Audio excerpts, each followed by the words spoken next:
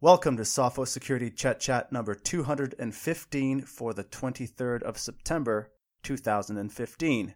My name's John Shire. I'm hosting the podcast this week. Chester's taking some time off. Along with me this afternoon is Paul Ducklin. Welcome, Paul. Hello, John. Happy equinox.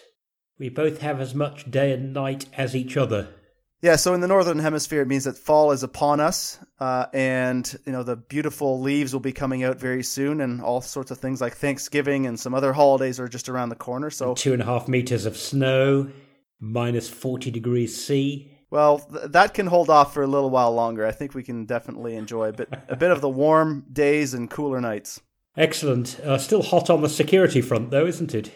It certainly is. So let's kick off that discussion with iOS 9, which was just released. And as usual, when we update the leftmost digit in an operating system or with an application, there is a lot to talk about. And I think this particular update is just the case. There's a lot of stuff in here for productivity. There's a lot of things that are, they're talking about faster performance. They're talking about being more helpful, and that depends on how helpful you think Siri is to begin with. But more to the point, even in their landing page, they've talked about tightening their security. And they sure did, John. I think there were 67 items in the email that I got that details the security fixes. And one of those alone, the WebKit stuff, I think covered 30 separate potential remote code executions. Forget the features, forget the 1 hour extra battery life they're claiming. You want this for the security. It's really important. There's a lot that got fixed, and why not take it? As a matter of fact, there's one in here that you wrote about specifically, which was the core crypto attack, which I thought was pretty interesting. Oh, yes. It's just hiding amongst all the others. Quietly, saying that, by actually trying multiple signing attempts, it might be possible to recover an RSA private key. This issue was addressed using improved encryption algorithms. That certainly is an improvement, definitely one you want. Leaked private keys are about the worst thing that you can get, really. That's what they call private. One of the other updates that they made that you wrote about in the blog as well was the increase of PIN codes from 4 to 6 digits as a default. And I think this is another great step towards better security. At least in this case, going from 4 to 6 is a vast improvement on the cracking ability of PINs, if you will. Given that your iPhone, you can set your iPhone so that it'll wipe itself out after 10 mistakes, you can argue that 4 digits is kind of about enough, but also, given that one of the bugs fixed was the ability for an attacker potentially to reset the wrong password count, the more you need an attacker to guess, the safer you're going to be. It's as simple as that. Now, in other Apple news, iTunes 12.3 was also released, which is, again, just a really good reminder that not only are operating systems getting updates, but that your applications are also getting updates. So whether it's a widget, an app, whatever the case may be, an OS, you do need to go out there and make sure that you are running the latest and greatest, because in this case, iTunes did include a bunch of security fixes in itself as well. But it also included something else, which is, segueing from a discussion about increased PIN length, is two-factor authentication. It's just another speed bump on the road to getting access to your information. So in this case here, they've decided that they will be rolling out two-factor authentication, which ties in nicely with the iOS 9 story, doesn't it?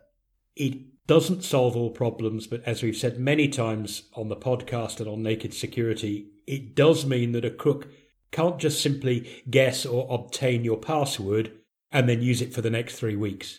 They've got this code that they have to obtain every single time. It definitely makes it harder. That's right. And as far as we're concerned, this is definitely a step in the right direction. So once Apple's ecosystem sort of catches up with itself in the various disparate parts, the Apple community will be much safer for it. So let's talk about something a little bit less pleasant. Now, it's not the first time that we've seen this happen, but it's a pretty rare occasion, and that's malware getting onto Apple's App Store. This is more than an interesting story. It's a fascinating one. Now, can you go through the story? You wrote this one up, and there's quite a bit of detail here. It starts outside the App Store and ends up inside it. That's the tricky part of the story. So what seems to have happened is some Chinese crooks did a kind of remix of Xcode, which is Apple's development toolkit. Now, why you'd pirate software that's already free, no one knows. But the story seems to be that the way these guys pitched it is, hey, you can just download ours straight from servers in China. You don't have to go through the App Store. It's much faster and more reliable because it is a massive download. So the idea was you go, okay, I'll just download this alternative version of Xcode and then use it for production builds that you submit to the App Store of iOS apps. Unfortunately, this recooked Xcode was actually not just cooked, but crooked.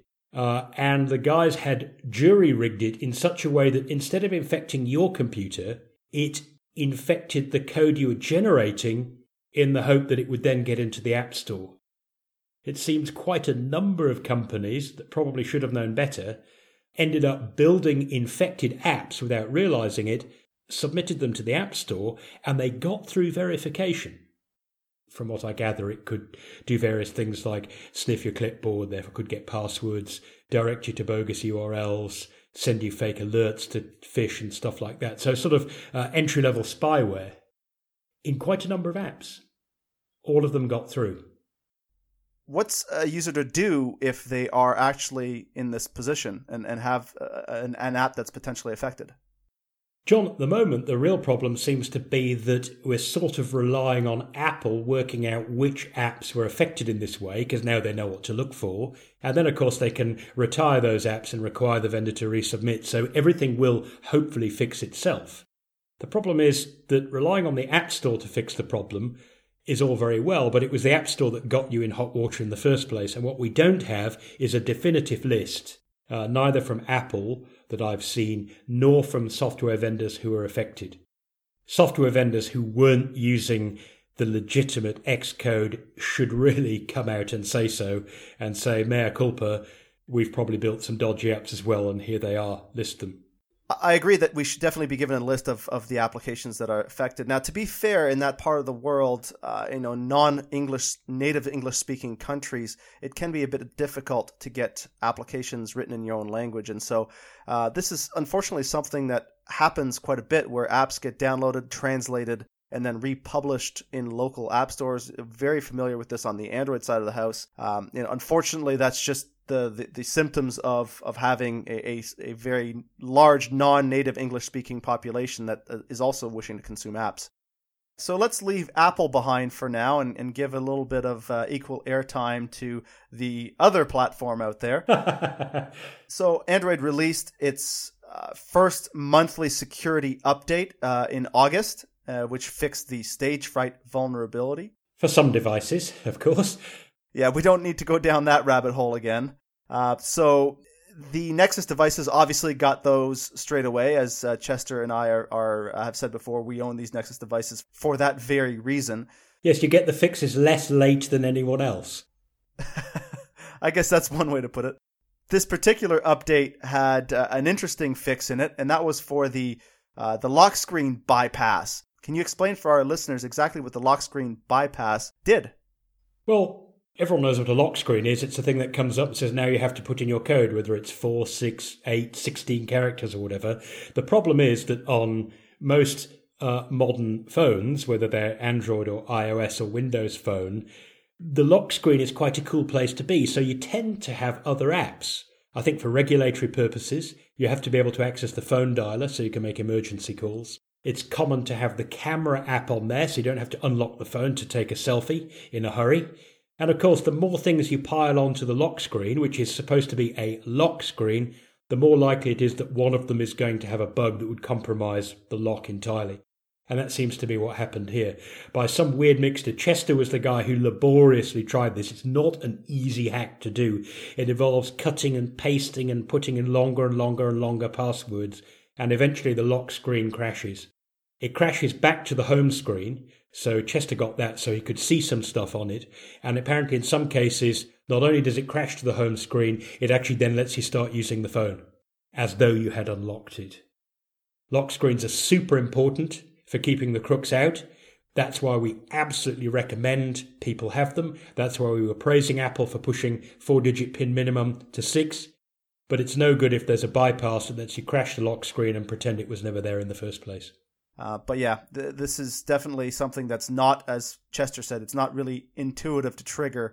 It does require a little bit of work. So I think we can safely say that this wasn't a very major bug, even though it was still a serious one if you are the one that was affected.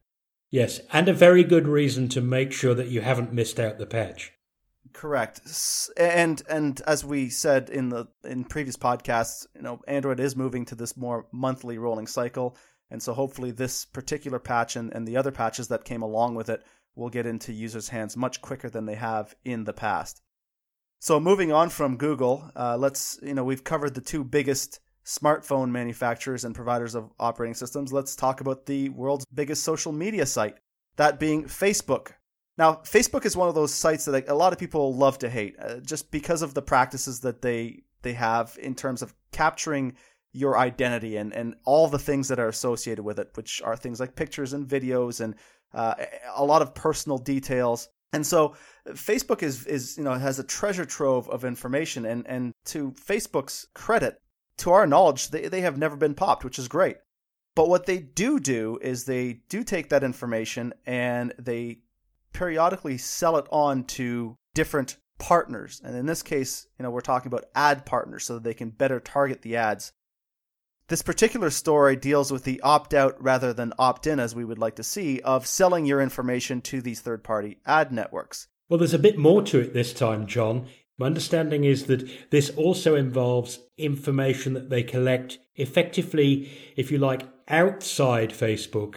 For example, because you click on a like button on somebody else's site, but you happen to be logged into Facebook. It's not just that you went to Facebook's site, saw a post and said, oh yes, I like that in the context of Facebook. But this is information that they're getting that's a little bit more than they would have if you were simply using their service on their site. Annoyingly, in my opinion, they've said, well, okay, if you opt out, obviously we're still going to collect the data because it's still our like button, but we won't sell it to anyone else. And it would really be nice if it was opt-in, something we've been saying for years. If it's that fantastic a feature, if the ads I'm going to get because you sell this information on to third parties are that much more targeted, that much more relevant to me, I'll want to turn the feature on, if it's that good. A good step to offer it, I believe, but I think, as you said and as we've said over and over again, not to beat a dead horse, opt-in is the definite security go-to when it comes to things like this. This story comes with a great example, and that's the dislike scams that have just reared their ugly little heads again on Facebook. Facebook announced that they were thinking of adopting a dislike button, and as we chatted prior to the podcast, before that announcement, dislike scams weren't very popular, and all of a sudden, they are again. What a surprise.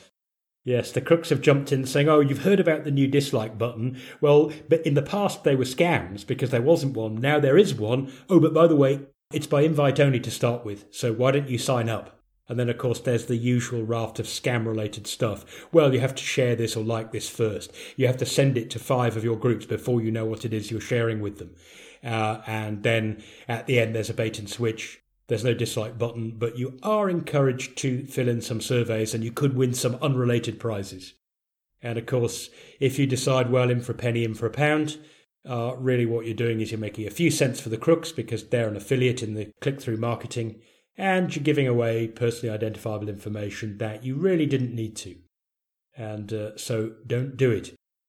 And that's a good tip on which to end the Sophos Security Checklist chat number 215. If you enjoyed this podcast, you can find more on iTunes, the TuneIn app, at soundcloud.com/Sophos Security or wherever quality podcasts are found.